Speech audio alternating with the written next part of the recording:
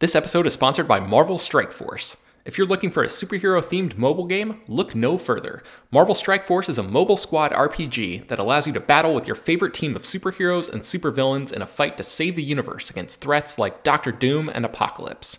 Your goal is to power up your favorite characters to complete missions, unlock gear and other resources, and beat other players in PvP modes like Alliance War and Real-Time Arena. The game is currently celebrating its 6-year anniversary, and they're letting new users in on the celebration by providing free stuff, courtesy of our unique link in the show notes. The anniversary consists of weekly events and bonuses, and if you complete each event, you can receive special rewards and skins. Make sure to log in each day and each week to take advantage of all of the new characters that are being released specifically for this event. This will be Marvel Strike Force's most generous event to date, so don't miss out. We've received a unique promo code, so new users can follow our link in the description and use the promo code MAXPOOL. That's MAXPOOL. Thanks to Marvel Strike Force for sponsoring this episode. Get ahead of postage rate increases this year with Stamps.com. It's like your own personal post office. Sign up with promo code PROGRAM for a 4-week trial plus free postage and a free digital scale. No long-term commitments or contracts. That's Stamps.com, code PROGRAM. Hello everyone, and welcome to Slash Film Daily. Today is Monday, January 15th, 2024. On today's episode of the show, we're going to have a spoiler-filled conversation about the new Jason Statham action movie, The Beekeeper. My name is Ben Pearson. I'm an editor at SlashFilm.com, and I'm joined on today's episode by Slash Film staff writer Bill Bria. Hello everyone. Just so you know, I am of beekeeping age. Excellent. Well, Bill, I had you on the podcast a while back to do sort of a conversation about Thanksgiving, and you presented an interview that you did with the director of that film, Eli Roth. And I thought it would be fun to have you back to talk about The Beekeeper, because I did an interview with the director of that movie, David Ayer. So that'll be in the back half of this episode. But you and I have seen this movie. I wrote the main review for it. You wrote the extensive spoiler review that's going to be up on Slash Film by the time people are listening to this. And so I just thought it would be fun for us to talk a little bit about this film. So let's kick things off here. I guess broadly speaking, Bill, was The Beekeeper a satisfying experience at the movies for you? Yeah, I think it was. I think ultimately you do, I do, have to weigh it against the January of it all, because as soon as you started to see the trailers and ads for this, coming January, the new Jason Statham movie directed by David Ayer about beekeepers, your mind starts to go to, okay, this looks like typical January schlock.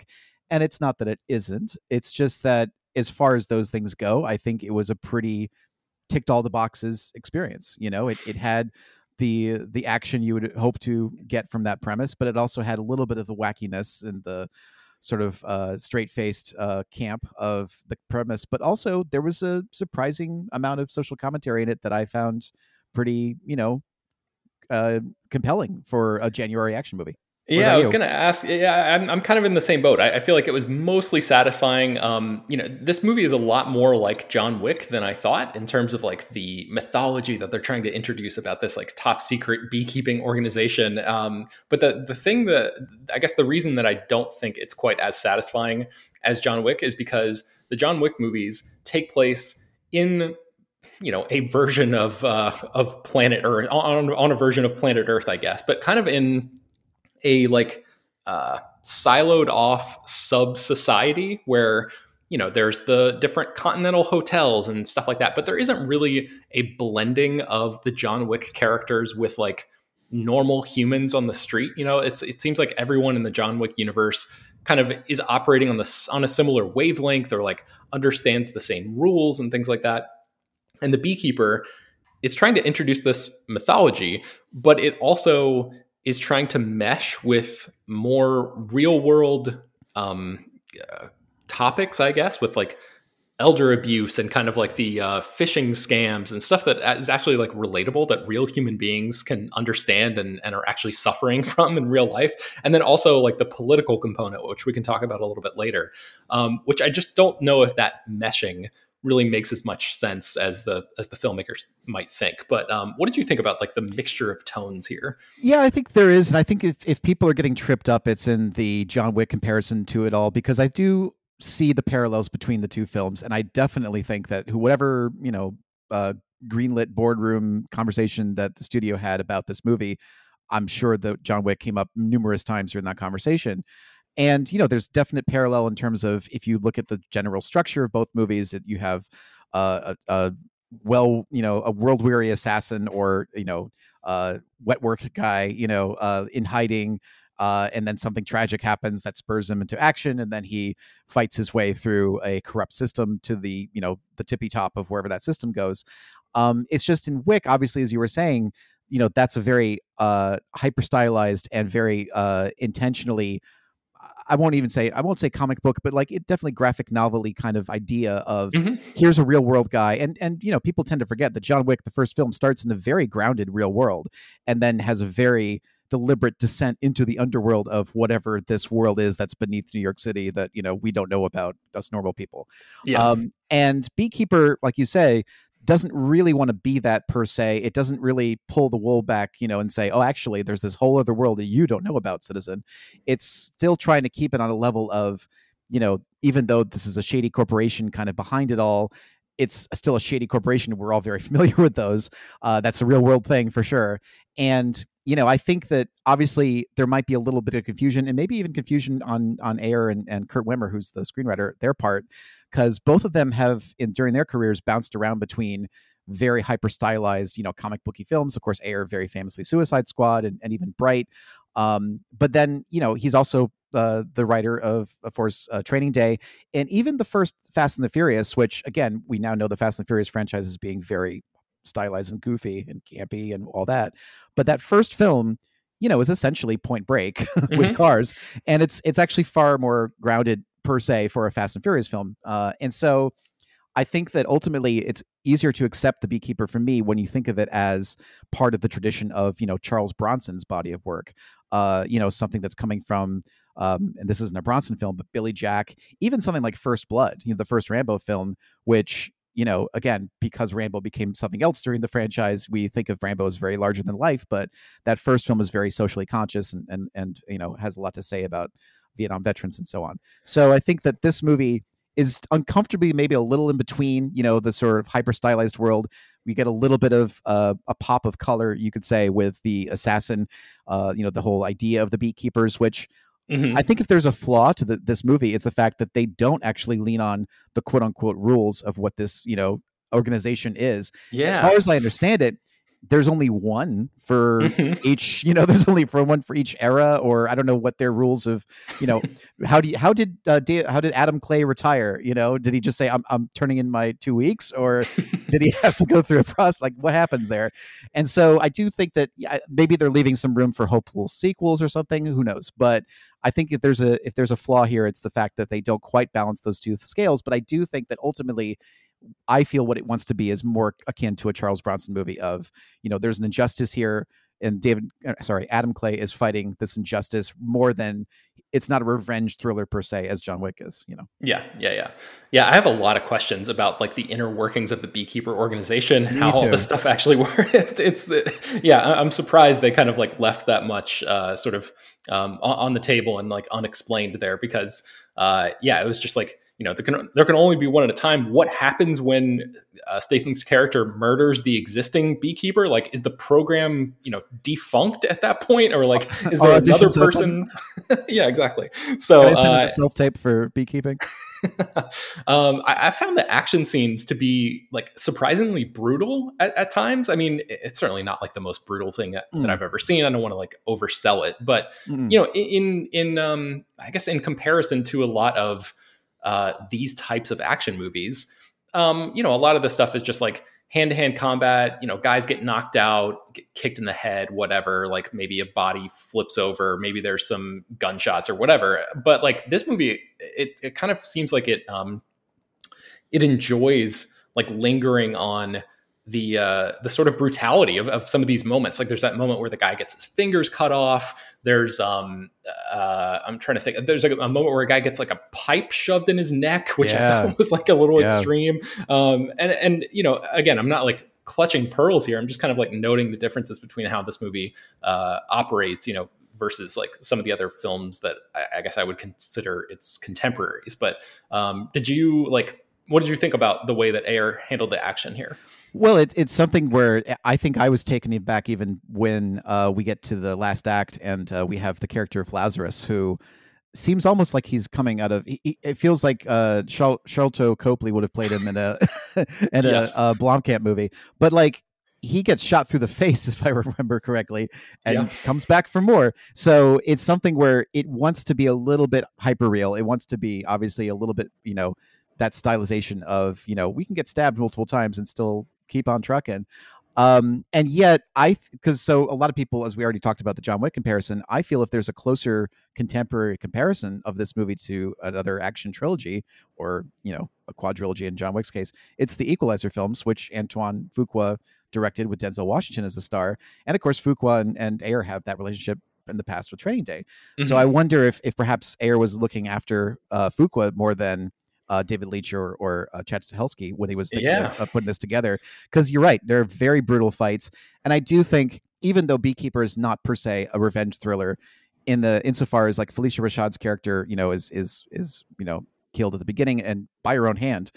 So it's more of a, this injustice was done to this person who I had affection for. They had affection for me, but we're not exactly related and we're not close. But so it's a revenge of like, how dare this, awful injustice happen to this person and other people, presumably around the world.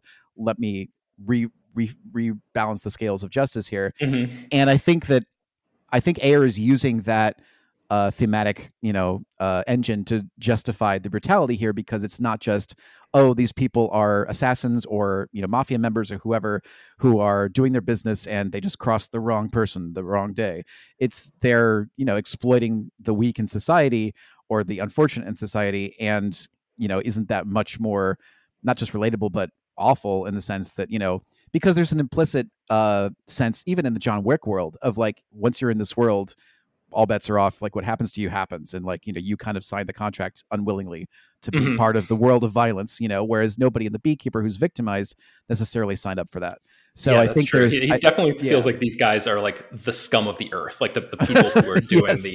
the bilking or whatever. But okay, so we don't have much time left, Bill, but I do want to open the Pandora's box of talking about like the political implications of what happens in this universe. Like, Sure. Okay, so Josh Hutcherson's character, he plays this guy named Derek Danforth, who's the heir to this major American company, who we discover late in the movie in like a big reveal that the film has, that his mother is the first, maybe first, I don't know, Yeah. a female president of the United States. So, the movie definitely plays that as a surprise. And then this absolutely ludicrous conclusion of the movie happens, where it builds to this big party at this mansion that happens sort of on the shore. And there's a collection of like Secret Service agents and like a private military, like mercenary group led by this character that you mentioned that is kind of like a Sharlto Copley kind of guy. And then there's just like a bunch of people there as if it's like a party for something. And I'm like, who are all these people? How did they get security clearance to be this close to the president of the United States? And then, the actual like reveals start to come in terms of like Josh Hutcherson's character has been basically running these call centers that steal money from unsuspecting people. He's been funneling that money into his own mother's presidential campaign, apparently against, like without her signing off or knowing about it in any way. These are the kind of things, Bill, that have me like, I'm on board for a certain amount of silliness in movies like this. But when you take that sort of highly stylized thing and try to mash it into a real world scenario where you're like introducing concepts like, okay, this is the actual US president that we're talking about, it takes me out of the movie a little bit, because I'm starting to think like, wait a second, are the journalists who live in this universe like so bad at their jobs that like nobody did any sort of deep dive into this woman and like how she became a presidential candidate and like where this money is coming from? There are questions that stuff raises for me that I should not be thinking about in an action movie like this, but I am, because the movie kind of like, I don't know, it didn't really, I don't know, maybe it didn't earn that conclusion, or it came so far out of left field, or it's so ridiculous that I disconnected from the movie a little bit. But what did you think about how the film sort of built to this really like bombastic climax with all of these different political implications there. Yeah, and I understand your reaction to that, especially because you even in the movie you have Felicia Rashad's daughter is a major character, and she's Agent Parker and played by Emmy Raver Lampman, and she and the FBI are surprised to learn all of this as well. So it's not like there's a shadow government that actually knew about all this and they've kept it secret from the public. It's that pretty much everybody was in the dark about what happened here, except for and even of course the president herself. So it's just Derek Danforth, Hutcherson there, who's working behind the scenes doing this. And yes, there's definitely a disconnect, as we've been saying about the tonality here of how stylized is it versus how grounded is it. I do think that ultimately the action genre at its core is a wish fulfillment genre, whether it's a power fantasy or an empowered fantasy where you want either to be the person to right the wrong, or you want to have someone out there to be the person righting that wrong. Mm-hmm. Obviously, this is more of there is someone out there whose job it is to balance the scales of justice in any way possible, cut through all the red tape, no bureaucracy, we're just going to go straight to the top and take care of business. And they justify that with their ridiculous bee analogy of a queen slayer, which, is present in order to make you, the audience, think, oh God, this is going to end with our hero killing the female president of the United States for producing the wrong male offspring, which I did research when I was researching my piece, because I was like, is that a real bee thing? It's a real bee thing. And so I think that ultimately the other twist of the movie being that Jason Statham or Adam Clay does not kill the female president because she was in the dark on it. She wasn't necessarily perpetuating this evil scheme. I feel like he was ready to, though. If he was ready to, but there's a little bit of mercy there. So I guess that's if he has an arc as a character, it's that he doesn't ultimately kill everyone involved, as maybe he plans to eventually. And I think that ultimately it works as an allegory of, if you feel as a person, as a citizen of the world, as a citizen of the United States, disenfranchised or unempowered to right these, systemic wrongs that we're all dealing with still to this day and have been for decades and, centuries, then it's a fantasy of, oh, if only there was someone whose literal job it was, who was trained for the purpose of doing this thing that I cannot do or no one I know can do, So it's that, I guess. Yeah, I understand what you mean, but I feel like it's a little bit more muddled than that, because Jeremy Irons' character kind of explains the Beekeeper organization as being this like outside of bureaucracy, kind of like this organization that doesn't really have to answer anybody, but answer to anybody. But it seems like their main function is to protect the system, right? Which is why I feel like the movie goes out of the way to have Adam Clay not be a part of it anymore. So like he was part of it originally, and he was trained by them, and he has all their knowledge, but he's not working on their behalf anymore. So it's a little bit muddled that way, as you say, too. Yeah, I guess that's true. Like the fact that he's a former agent and not like the active current Beekeeper is like the dividing line there. Yeah, that makes sense. Okay. Well, we're running low on time. I don't want to take up much more here, but do you have any like favorite moments or anything that sticks out to you that you wanted to highlight here before we wrap it up? I think as a fan of Statham's, and I do think that the guy has range. I mean, anyone who's seen Spy knows that. Mm-hmm. I think he's got a real gift for arch comedy, and the lines that he's asked to deliver in this movie, some of them, not all of them, but some of them are so beautifully ridiculous. And of course they had to work in a bee pun in there, so the to be or not to be exchange I choose to be, I mean, beautiful. I could just watch that on a loop. So that's my favorite moment. I don't really think it makes any sense. No, it doesn't. But they knew they needed that moment and they wanted it there, and they had to work in as many bee puns as possible. So you know what, Ben, I just couldn't believe it. Boo. Yeah, I that was the moment that really sticks out to me as well. And I actually can't believe that they're putting that in I saw a trailer on TV, and I can't believe that they're sort of blowing that moment, because they had the moment where he throws honey at the woman at the gas station and like sets her on fire, and the trailer actually makes that seem like the honey is the sole cause of her catching on fire, or like it's flammable. Who knew? Yeah. And it's not really played like that in the movie. I think the character says something along the lines, I think he says it's flammable. Who knew in the trailer? But did that line actually happen in the movie? I don't remember. It didn't make it to the movie, so I don't know what their choice was there. Yeah, so that's just a little thing where I feel like they were kind of like playing to people like us. Like we would want to see that, and then I guess Ayer, probably decided, okay, there's a line I can't cross, and on one side of it is the line to be or not to be, and I'm okay with that. But the honey on fire at the gas station thing, I don't want to. Maybe that's a step too far or whatever. But Yeah. anyway, there's definitely some ridiculous stuff in here. I feel like this whole thing could have like maybe come together a little bit better. It could have been like slightly better thought out, but like I still had fun with the movie. So it sounds like you did too, and I'm glad you enjoyed it. Yeah, definitely. And I think that should this go forward with any more installments, there's definitely room for improvement and room for embellishment. And whether I think comes down to whether they want to go crazier with it or try and make it grounded even more. We'll have to see. And definitely room for more B puns. There's always room for B puns. Okay, all right. Thanks, Bill. Let's take a break, and then we will come back and I'll present my interview with David Ayer. Okay, here is my chat with director David Ayer. Hey, David, how are you? I'm great, man. Excellent. Well, thank you so much for the time today. I appreciate it, and congratulations on the movie. I believe this was your first time working with Jason Statham, and if I have the order of events correct, he was attached before you came on board to direct. So did you come into this thinking that you were going to need to adapt your style in order to make a quote-unquote Jason Statham movie? How did you think about that going in? I got this great script from Kurt, and it had everything you want as a director. It had like a great character, like a story with twists. It actually goes somewhere and escalates and actually says something, and a great sort of sense of fun to it.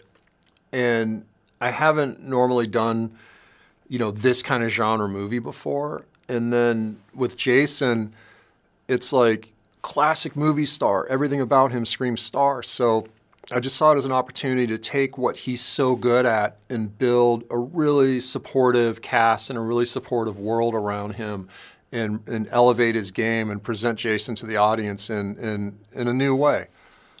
Mm-hmm.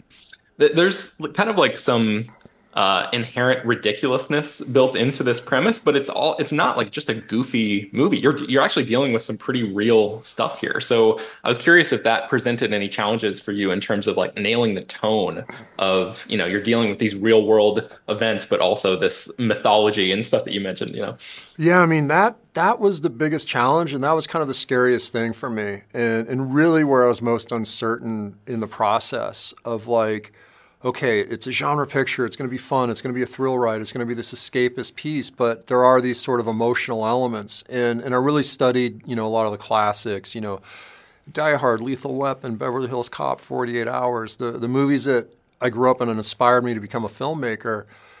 And like, what works? There's a grounded human quality that sort of pops in and out of them. And at the same time, there's this fantastic and fun action. So I knew it could be done. I just didn't know if I could do it. So what kind of conversations did you have with Kurt Wimmer when you came on? Like, was there anything that you wanted to change about the screenplay before you started shooting?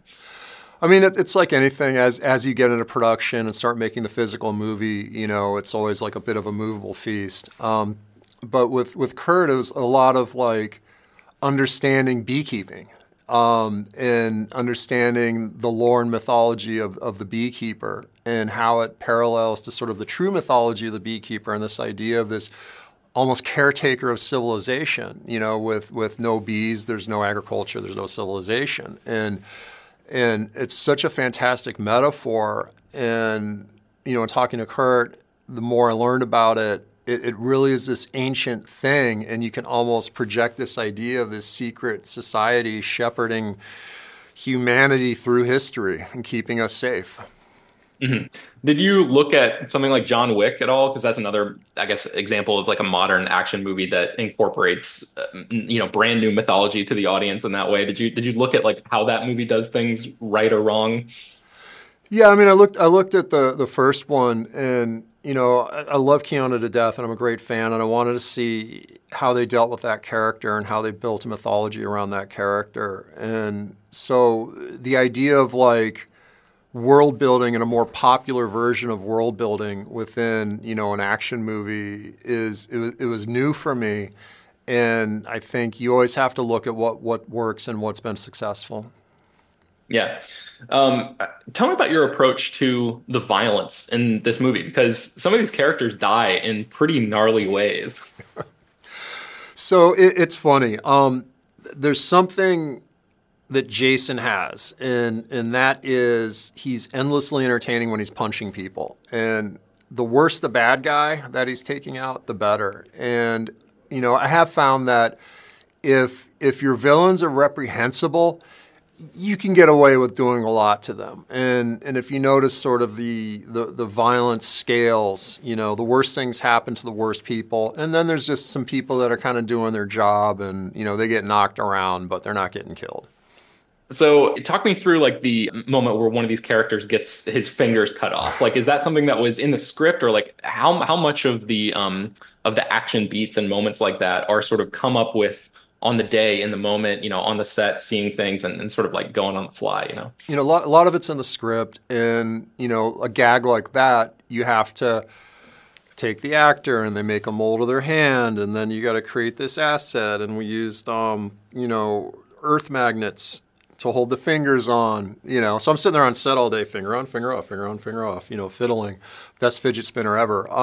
So there's a lot of prep that goes into this. And then, this creative ways of Jason using objects in the environment to deliver justice is kind of almost thematic. What's he going to use next? What's he going to do next?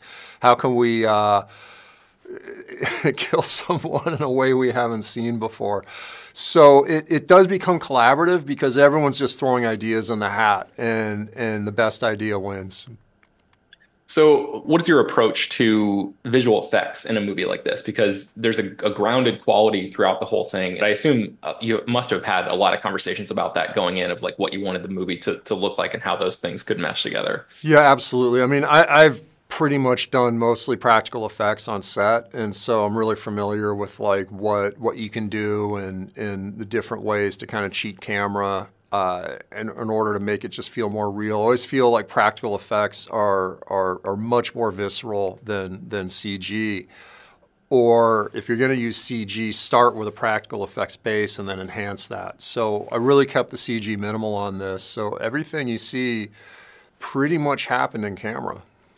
What about the scene where the character gets tied to the vehicle and then driven off the bridge? Like how much of that is practical? How much of that is enhanced? Like what was that like? It's definitely a combo role.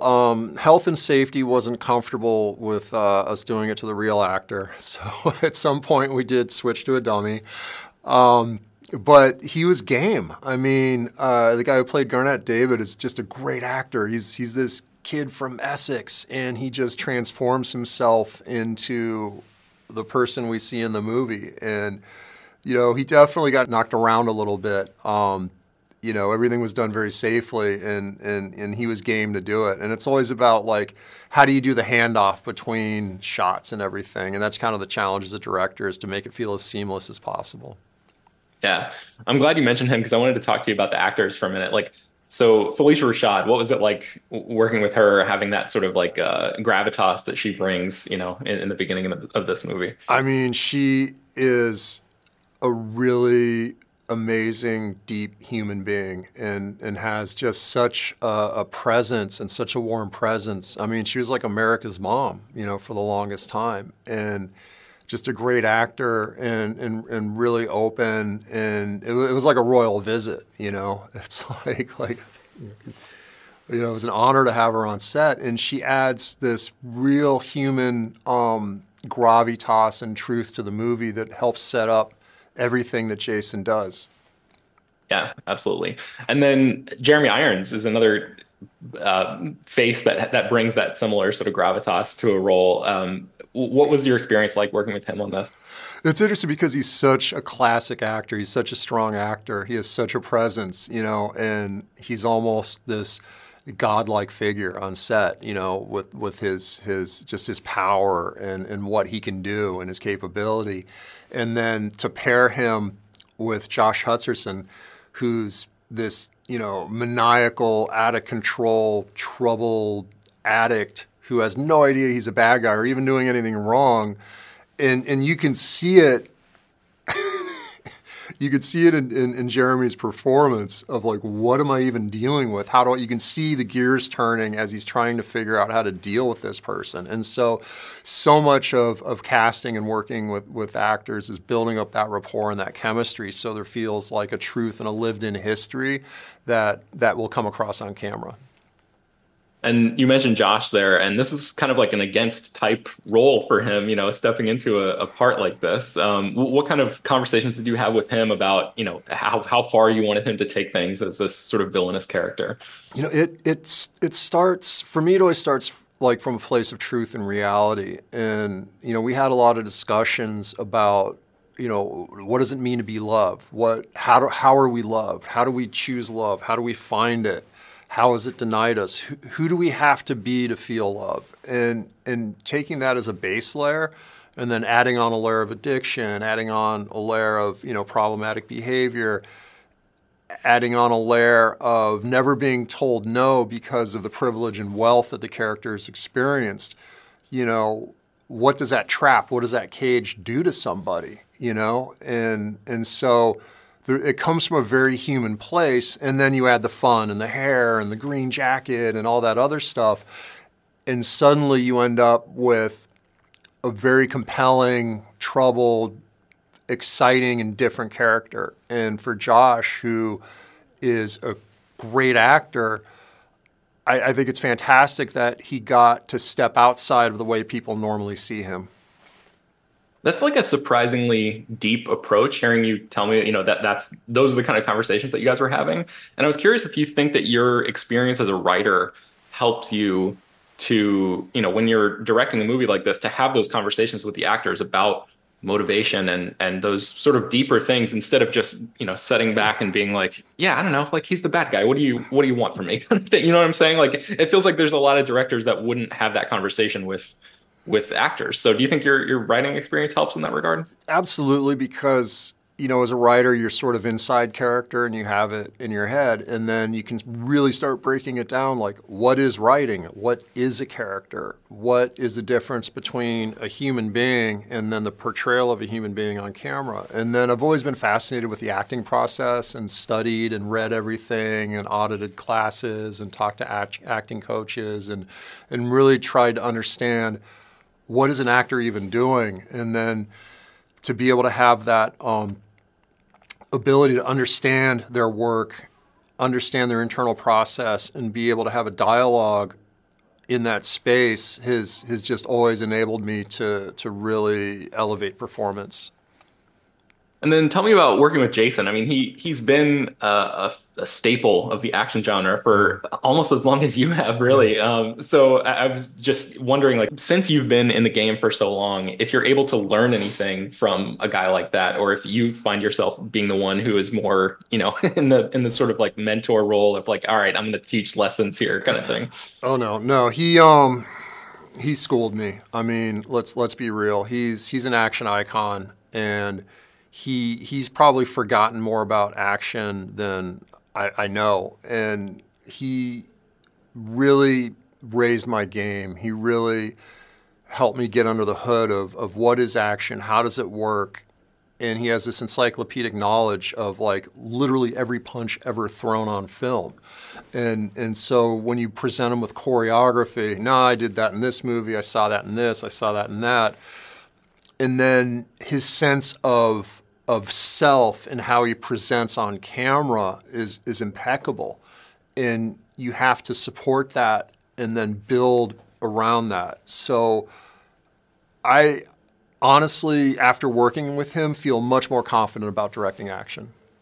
Wow. Okay. Yeah, that's fascinating. I've never heard that he has that sort of encyclopedic knowledge before of those fights. So like the choreography must be, you're talking about with the hand gag earlier, and like there having to be a lot of setup that goes into that. I know there's obviously a lot of choreography, a lot of setup that goes into the action beats. It's not like you just show up on the day and start throwing punches. But so like when he is collaborating with you in that way, does that add some extra time to the process of you thinking, okay, we can use this choreography, and him being like, actually, we should do it this other way. Like that must take some time. So how do you factor for something like that when you're on like presumably a pretty tight schedule? I think it's both. I think it's you do your homework. You do your pre-viz, your stunt viz, you do your choreo, you shoot it, you cut it, you get ideas, and then you bring all that knowledge and experience to set. And no matter how much you plan, there's something about being on set where it's just different. The camera's here, the lights are there, I got to shoot this way, I got to do this, I got to connect to this shot. So it becomes a bit of a Rubik's Cube and a challenge. And then the great thing with Jason is he can come in, look at where your camera is, look at the light, understand the choreo, and go, no, you need to move the camera 2 feet to the left. Okay, throw the punch now. Oh, dang, that worked. Wow. So it's helpful in a way because he's kind of laser focused on getting it right. Wow. Yeah, that's awesome. I was wondering if you had a film that you were attached to direct at some point over the years that you kind of felt like was the one that got away. Scarface, for sure. Scarface. I wrote an absolutely amazing script. And it's like anything, it's I want to be respectful of the studio, and I want to give them the movie they want, and they want to be respectful of me as a director, and have me make the movie I want. And so it was probably better to just kind of like part ways on that one, incredibly amicably and painful. I still get asked about that script. Are you going to make it? Are you going to make it? It's kind of like this underground script in Hollywood now. Yeah. What was your take on that? I think because I grew up in South LA and I grew up during the crack days and I saw so much of the violence myself, that some of that is kind of ingrained in the DNA of it, and the difference between having that lived experience in the real world and cinema lore and history, there's a delta, there's a gap, and I'm always about reducing the gap. Yeah, that makes sense. I was wondering about the status of your Dirty Dozen remake. Is that still in the works at all? I mean, I think we're still kicking on the tires on that and trying to find like the right angle. It's always difficult to take such a beloved and iconic IP and then answer the question of why now and why is this worthy of redoing now. So it's always a moving target. I know you have a somewhat complicated relationship with the Fast and Furious franchise, but I just wanted to thank you for your work that you did on that first movie because that was a big deal for me. And Right on. Those movies have meant a lot to me over the years. And I think a lot of the reason for that goes back to the changes that you made to the original script. So I just want to say thank you for that. Right on. Yeah. No, I'm proud of that one. I just said it in the LA I knew, and Yeah. found it. Yeah. Let the culture speak for itself, and you can't go wrong. For sure. Do you have a personal favorite moment from The Beekeeper, whether it's, a beat that you think works particularly well or just a moment that happened on set that sort of enhanced your experience that was super memorable for you? What's your favorite moment from this movie? I mean, this is a little bit simplistic, and forgive me, but blowing up the gas station was fun because it's like practical explosives, and there's a lot of gasoline, and everything goes kaboom, and you can feel the thump of the concussion in your chest. I mean, just on a straight visceral level, but it's always about working with actors. I don't want to give away spoilers, but there's a scene where Jason is interacting with someone who's been really bad, and there may be a stapler involved. And the way that scene formed and played, it became very kind of real and emotional and kind of deep, and there's a true connection there. And when something unfolds like that, and you find that sort of realism and truth in an unexpected place, is always, for me, incredibly rewarding. The matter-of-factness with which that scene unfolds is the thing that sticks out to me the most about that. There's just like a casual aspect to it that is, very memorable. So. Yeah. Okay, so I think I probably have time for one more question for you. I think you're re-teaming with Jason on a movie called, is it Levant's Trade? Is that Levant's right? Trade, yes. And Stallone wrote that screenplay. He So you're did. talking about going back and looking at these movies to be inspired for making The Beekeeper. And Stallone, I mean, obviously must be a figure that looms large for you. So what is it like, teaming up with now two action icons to make your next project? I mean, it's working in Hollywood can be really difficult, and then these kind of like cool things happen and these cool moments happen. So it is a bit of I got to pinch myself. Is this really happening? Because like Rocky. I mean, I was a kid when I saw that. That changed my life. And then to hear Sly's story about how he wrote that script and had no money and was typing with no heat in the apartment and wouldn't sell it. And really stuck to his guns. He inspired me to go on a similar journey with Training Day and really stick to my guns and to kind of keep control over it. So it's someone who's been a bit of a lighthouse in my journey, and then to be able to work with them is a real honor. All right. I hope you all enjoyed that. Thank you so much for listening. You can find more about The Beekeeper at slashfilm.com, and I will link to a few things in the show notes of this episode. Slash Film Daily is published every weekday, bringing the most exciting news from the world of movies and TV, as well as deeper dives into the great features you can find on the site. You can subscribe to the show on Apple, Overcast, Spotify, wherever you get your podcasts. Please subscribe to our newsletter. Send your feedback, questions, comments, concerns, and mailbag topics to us at bpearson@slashfilm.com. Make sure to leave your name and general geographic location in case we mention your email on the air. Don't forget to rate and review the show on Apple Podcasts or Spotify. That would really help us out a lot. Thanks so much for listening. Tell your friends about the show, and we will talk to you all tomorrow.